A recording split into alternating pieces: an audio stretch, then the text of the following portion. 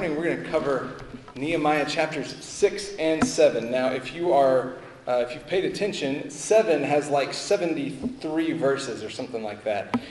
We are not going to read all the way through there. In fact, in 7, we're primarily going to focus on verses 1 and 2.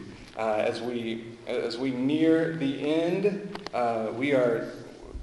the plan is to wrap up Nehemiah at the end of April, and so we're going to cover a couple of chapters each Sunday between now and then. And this morning we're really focusing on their work on the wall as they near completion on the wall. And as there are some enemies who are trying to distract and even deceive the workers. Because as we've seen before, these guys, Sanballat and Tobiah, are enemies of the Jews. They're not real big fans of what God's doing through Nehemiah and his workers. And so they are trying to throw it off. And so this morning we're gonna see that even in the midst of opposition, as we've seen, that's been kind of a key theme throughout Nehemiah. Even in the midst of opposition, God's call to us is not to take our eyes off the work at hand and begin focusing on detractors, but rather stay the course in the work of the gospel. And that's where we're going. So if you will follow along with me in Nehemiah chapter 6, I'm going to read down through verse 9. So if you will follow along with me, Nehemiah chapter 6, going down through verse 9. I tell you what, let's stand as we read the word the Lord's given to us this morning. Nehemiah chapter 6, verses 1 through 9. It says, "When Sanballat, Tobiah, Geshem the Arab, and the rest of our enemies heard that I had rebuilt the wall and that no gap was left in it, though at that time I had not installed the doors in the city gates, Sanballat and Geshem sent me a message. 'Come, let's meet together in the villages of the Ono Valley.' They were planning to harm me. So I sent messengers to them saying, 'I am doing important work and cannot come down. Why should the work cease while I leave it and go down to you?' 4 times they sent me the same proposal, and I gave them the same reply. Sanballat sent me the same message a 5th time by his aide, who had an open letter in his hand. It was written, 'It is reported among the nations, and Geshem agrees that you and the Jews plan to rebel. This is the reason you are building the wall. According to these reports, you are to become their king, and have even set up the prophets in Jerusalem to proclaim on your behalf. There is a king in Judah. These rumors will be heard by the king, so come, let's confer together.' Then I replied to him, 'There is nothing to these rumors you are spreading. You are inventing them in your own mind. For they were all trying to intimidate us, saying, they will drop their hands from the work, and it will never be finished. But now, my God, strengthen my hands.'" Let's pray. Father, this morning we thank you for your word. Thank you for the word that you've given to us. We pray that you will use it to speak to us this morning. As we look at Nehemiah and the work that he had to rebuild the wall around Jerusalem, will you show us the work that we have in the gospel? Help us to stay the course even when the enemy attacks. We ask all these things in Jesus' name. Amen. Man, thank you. You can have a seat. So even as they are focusing on the work here, we see a couple of times that the enemy tries to come in. The first thing the enemy tries to do is the enemy will distract from the work if he can.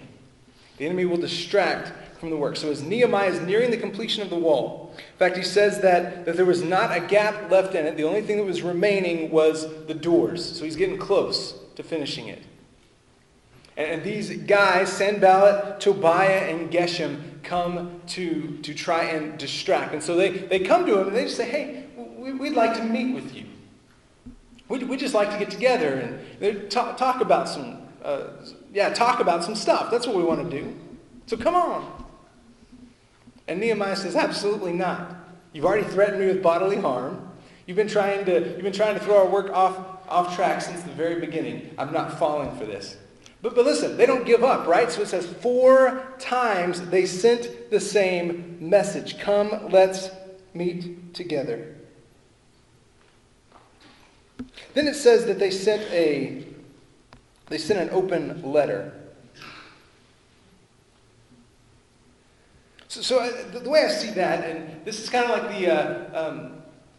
the 4th century BC version of Facebook, right? So they send an open letter out. And the plan is that letter is going to be read in the presence of everybody.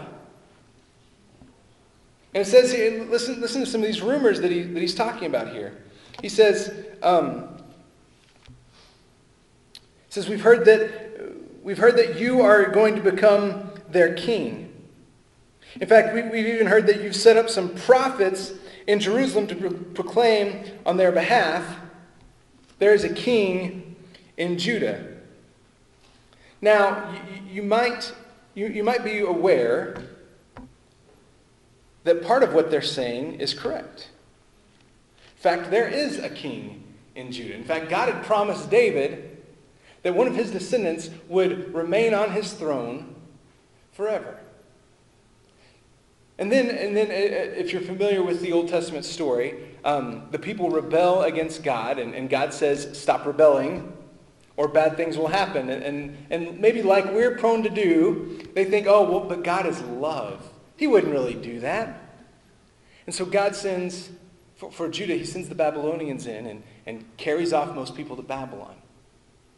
And so now here they are. They're living in their home. Some Jews are still living in their home, but it's occupied by an outside force. The Babylonians are occupying. And so here you have Nehemiah who's being told, listen, we know what your game is, Nehemiah. We think that you've set up some prophets who are declaring that you will be king. In fact, it's even been said there's a king in Judah. Now we know, and I don't know, Isaiah had spoken these words several hundred years before. And so the people would be familiar with this. And so when Sanballat's declaring there's a king in Judah, I wonder if the people went to Isaiah's prophecy. You'll be familiar with this. It's not in your notes. It's not on the screen, but you're familiar with these words. For unto us a child is born. To us a son is given, and the government will be upon his shoulders. He will be named Wonderful Counselor, Mighty God, Eternal Father, Prince of Peace. Listen to this. The dominion will be vast, and its prosperity will never end. Don't you love it when the enemies end up declaring the gospel and they don't know they're declaring the gospel? Love that. So they're trying to deceive Nehemiah, trying to strike some fear into him. They're trying to distract him from the work at hand. And it's not working. Why? Because Nehemiah understood who his God was. He understood his identity in God. And he knew his calling. He knew the work to which he'd been called. This is what Matthew tells us. Actually, what Jesus tells us in Matthew. He says, don't be afraid of them. Since there's nothing covered that won't be uncovered and nothing hidden that won't be made known. What I tell you in the dark, speak in the light. What you hear in a whisper, proclaim on the housetops. Look here. Don't fear those who can kill the body but are not able to kill the soul. Rather, fear him who is able to destroy both soul and body in hell. So they're trying to distract Nehemiah with this fear. And Nehemiah says, absolutely not. I'm confident in my God and I'm confident in my calling. Are you confident in Christ Jesus? And are you confident in your calling as a holy, loved, forgiven child of God?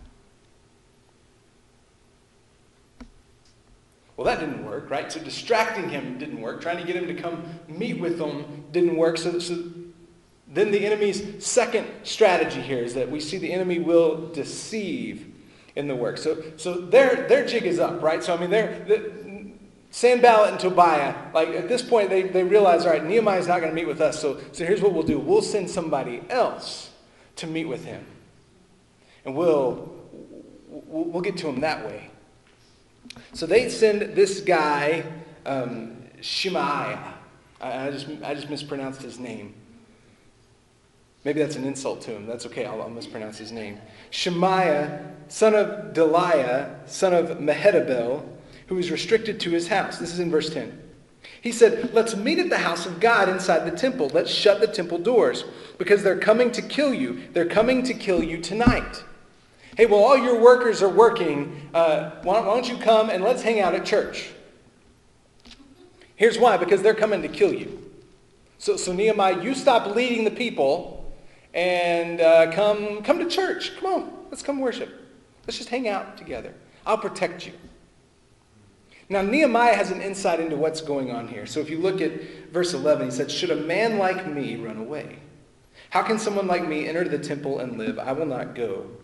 I realized that God had not sent him because of the prophecy he spoke against me. Tobiah and Sanballat hired him. He was hired so that I would be intimidated, do as he suggested, sin, and get a bad reputation in order that they could discredit me.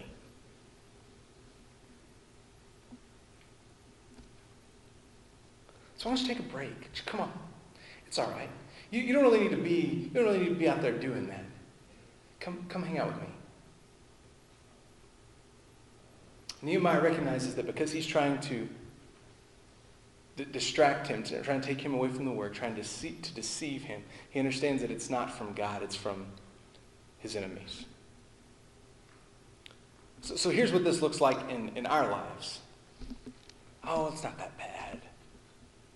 I can take one look at this, right? It's not going to do that much harm. Oh, come on, you can come to this party. Why, you don't have to hang out with those holy rollers all the time. You don't have to be around the church folks all the time. Just come out with us. Come hang out with us. Nehemiah says, he was hired so that I would be intimidated, do as he suggested, sin, and get a bad reputation in order that they could discredit me. Now listen, as we shift from Nehemiah's enemies to our enemy, which by the way is not your neighbor, it's not your coworker, depending on where you work, your real enemy is not your boss.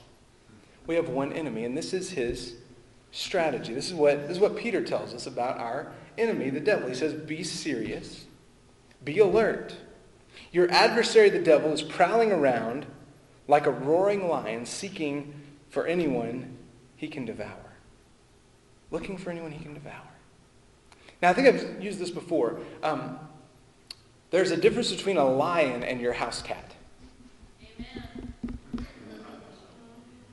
Now, maybe you're not a cat person, so you think all cats are evil. But as someone who owns a dog and two cats, let's just talk, okay?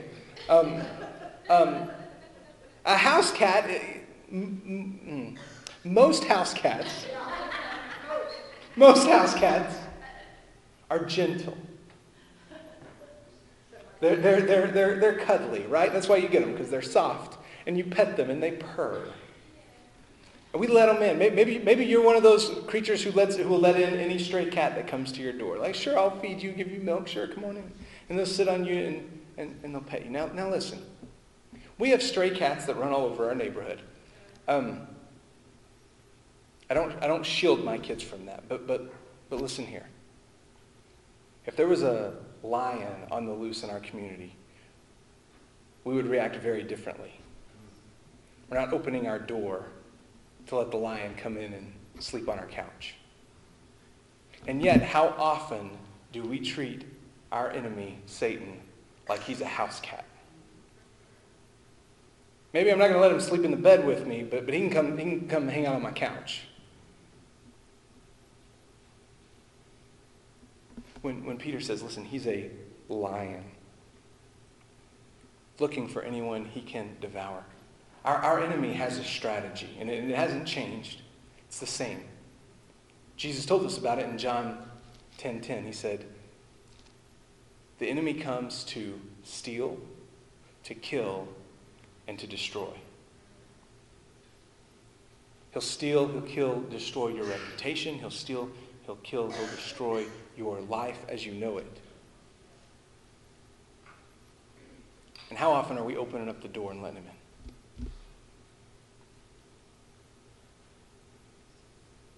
Nehemiah says, no, I know the strategy here. You want to intimidate me? You want to discredit me? You want to ruin my reputation among the people? And I'm not even going to meet with you. I'm not even going to let you in the door. If that's the way he treated his human enemies, how much should we treat our spiritual enemy the same way? Say, absolutely not. You're not getting a foot in the door. So what do we do then with people who come against us? Because at times, as a believer in Christ, you're going to have people who just don't like you. And maybe even times people who are trying to discredit you and attack you, much like Sanballat and Tobiah were doing to Nehemiah. Now, as I've said, they're not our ultimate enemy, right? So other people, we always need to keep in mind that person is someone created by God, loved by God, a soul for whom God sent Christ to die in their place, and who, more than anything else, need to repent of sin and turn to Christ Jesus. That's the way we react to other people. That's the way we treat other people. But at the same time here, so Nehemiah has these enemies, and in verse 14 we see that he does not react to them. He doesn't respond to them. He doesn't lash out against them. Instead, he takes them to God. And he says this, verse 14, "My God remembered Tobiah and Sanballat for what they have done, and also the prophetess Noadiah and the other prophets who wanted to intimidate me." Look at his self-restraint here. Now, we're going to see later on in the book, I think I talked about this last week too, Nehemiah has a pretty volatile temper.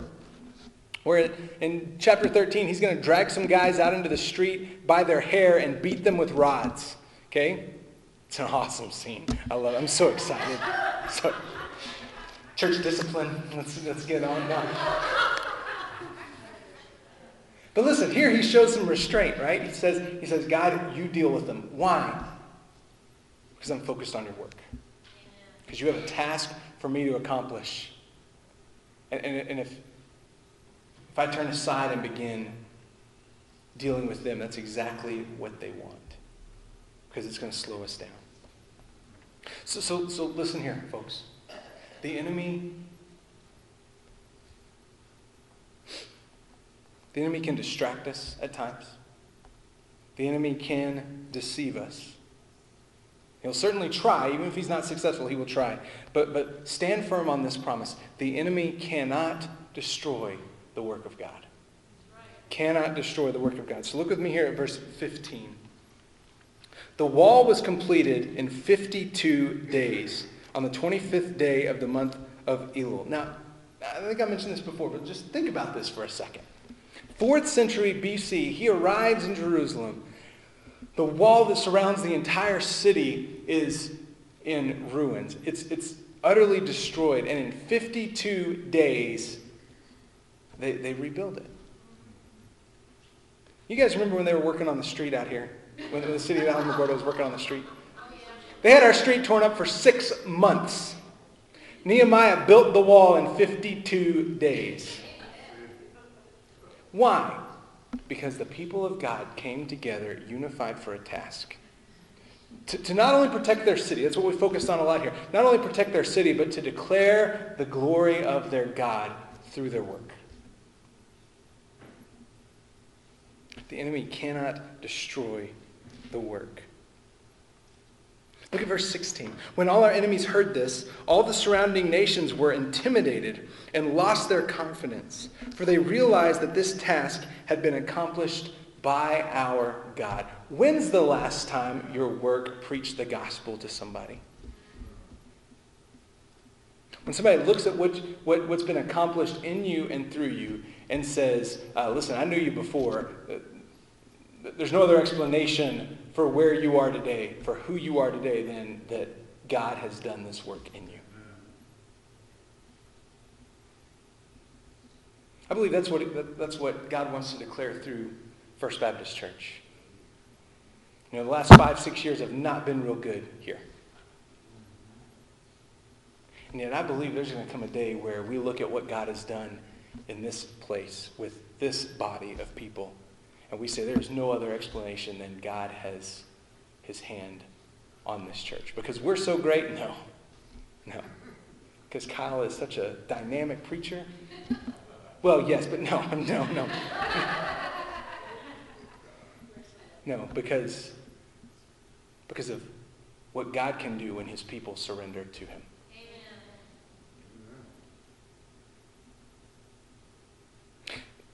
Now let's think about this real quick in light of how the early church responded when times got tough. So let's recap. In the book of Acts, in chapter 1, right after Jesus ascends into heaven, all the believers are gathered in one place, and we're told that they numbered about 120. There were about 120 believers gathered together. Now some people would look at that and say, man, what a dismal failure. Christ walked with some of these people day in and day out for 3 years. He ended up giving his life on their behalf. And all he had to show for that was 120 people hiding together in a room because they're scared to death about what's going to happen. And then we see the Holy Spirit fall on them on the day of Pentecost. And people look at them and say, man, well, I don't know what's going on with you guys. I don't know what's up. Maybe they're drunk.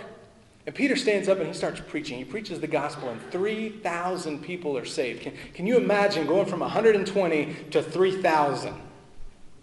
What do you do with them all? Acts 2 tells us. In fact, some of that growth brings issues, like in Acts chapter 6, where some of the ladies start getting into a squabble that leads to the first deacons being raised. And not only that, but the end of chapter 2 says that not only were there 3,000 people saved on the day of Pentecost, but chapter 2 verse 47 says the Lord added to their number every day the people who were being saved. By the time we get to Acts chapter 4, we're told that the number of men came to about 5,000, men alone.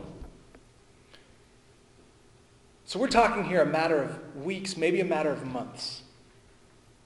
The church has exploded from 120 huddling in a house scared to death to now 5,000 men, not counting women and children. And then chapter 7 hits with the stoning of Stephen, the first believer, the first follower of Christ to give their lives publicly for the sake of Jesus Christ. See, the Jews thought they were stopping this little movement called the Way. Thought they were going to end it. And yet, look with me on your outline in Acts chapter 8, verses 3 and 4. Saul, however, who will later go on, by the way, to be not only saved by Christ Jesus, but to become the greatest missionary the world has ever seen and write half the New Testament, the most influential Christian, the most influential follower of Christ in history. But before that, he's doing this. Saul, however, was ravaging the church. He would enter house after house, drag off men and women, put them in prison. And so what happens? The believers scatter. Verse 4, so those who were scattered went on their way, running in fear, afraid to talk about this Jesus guy. No.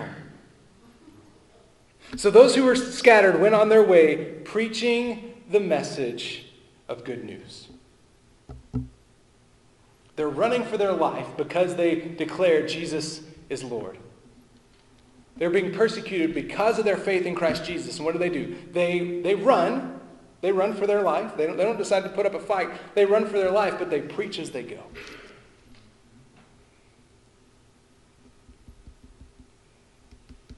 I love this. Adrian Rogers, longtime Southern Baptist preacher, says this. Listen to this. A church will either evangelize or it will fossilize, but it will not stand still.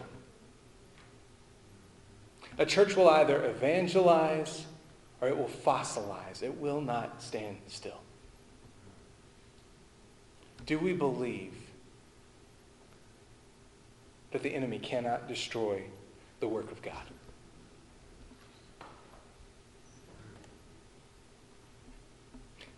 And do we live like we believe the enemy cannot destroy the work of God?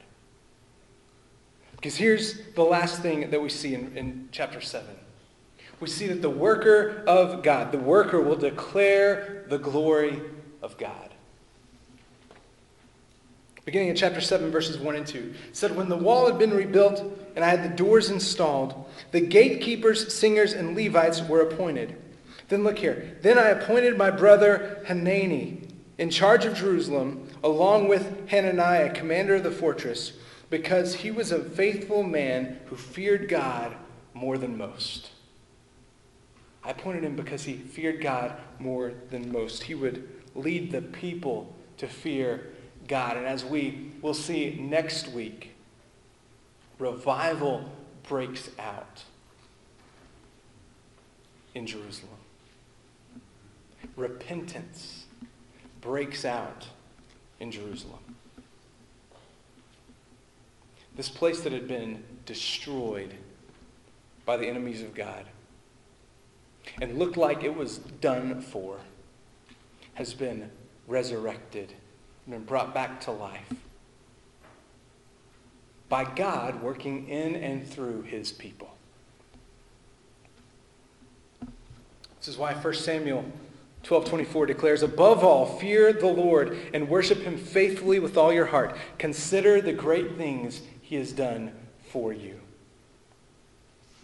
So listen, do we have work to do as believers? Absolutely. We have been given a clear command. Go, therefore, and make disciples of all nations. And actually, the way it's translated in our English Bibles is kind of unfortunate. Because it sounds like we gotta, when it says go, that sounds like he's adding something to our already long list of things. But actually, in the Greek, that word should actually be translated as you're going.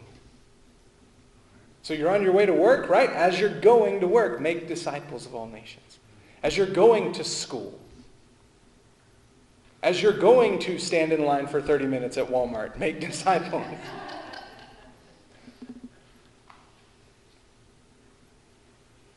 We have work to do. We've been given command. But listen, don't miss the one for whom we work.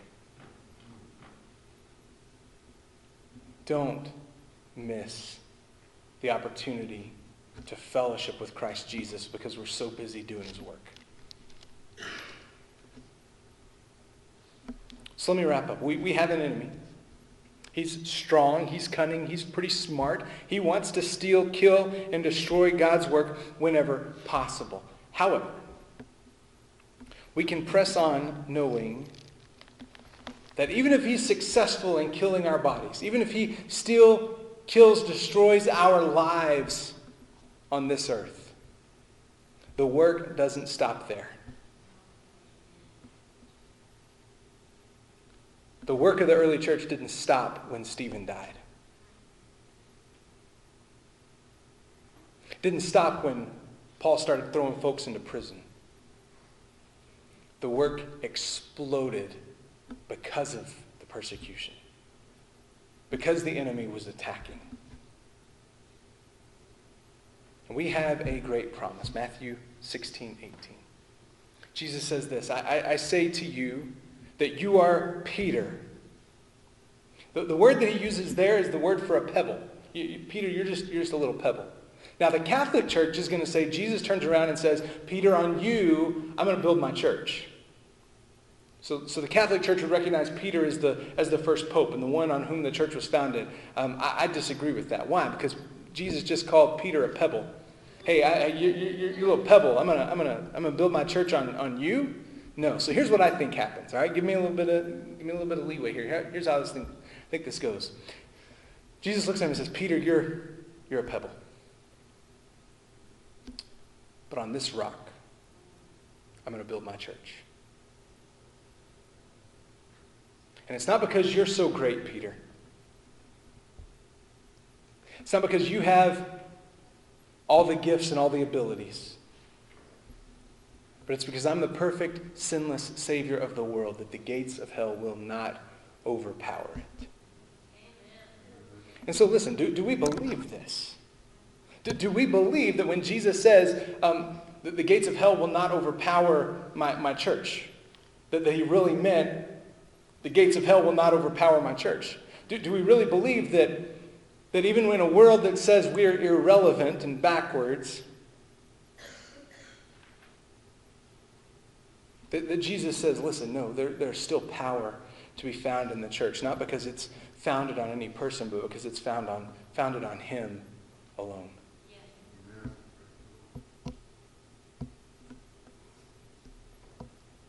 So then, church, focus on the work. Don't be distracted. Don't be deceived. Focus on the work. Let's pray. Father, we thank you for this morning. We thank you for the great opportunity that we have to come and to worship you, Almighty God. We thank you that we have the promise that even though the world doesn't understand us and the world in many cases wants to get rid of us, that despite its best attempts over the past 2,000 years, the Church of Jesus Christ is still strong, is still making an impact in the lives of men and women, not just here in the United States, but around the world.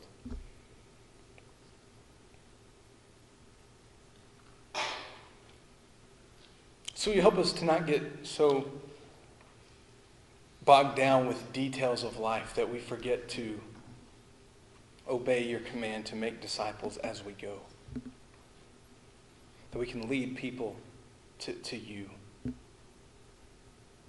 We can plant seeds of the gospel that others might be able to come along and water and ultimately see a harvest of gospel fruit, people turning from their sin to Christ. May we be a place where people are faithful to carry out the work of the gospel as we follow you, Almighty God, and as we link arms with one another. We thank you for the promise that the gates of hell will not overcome your church. We ask all these things in Jesus' name. Amen.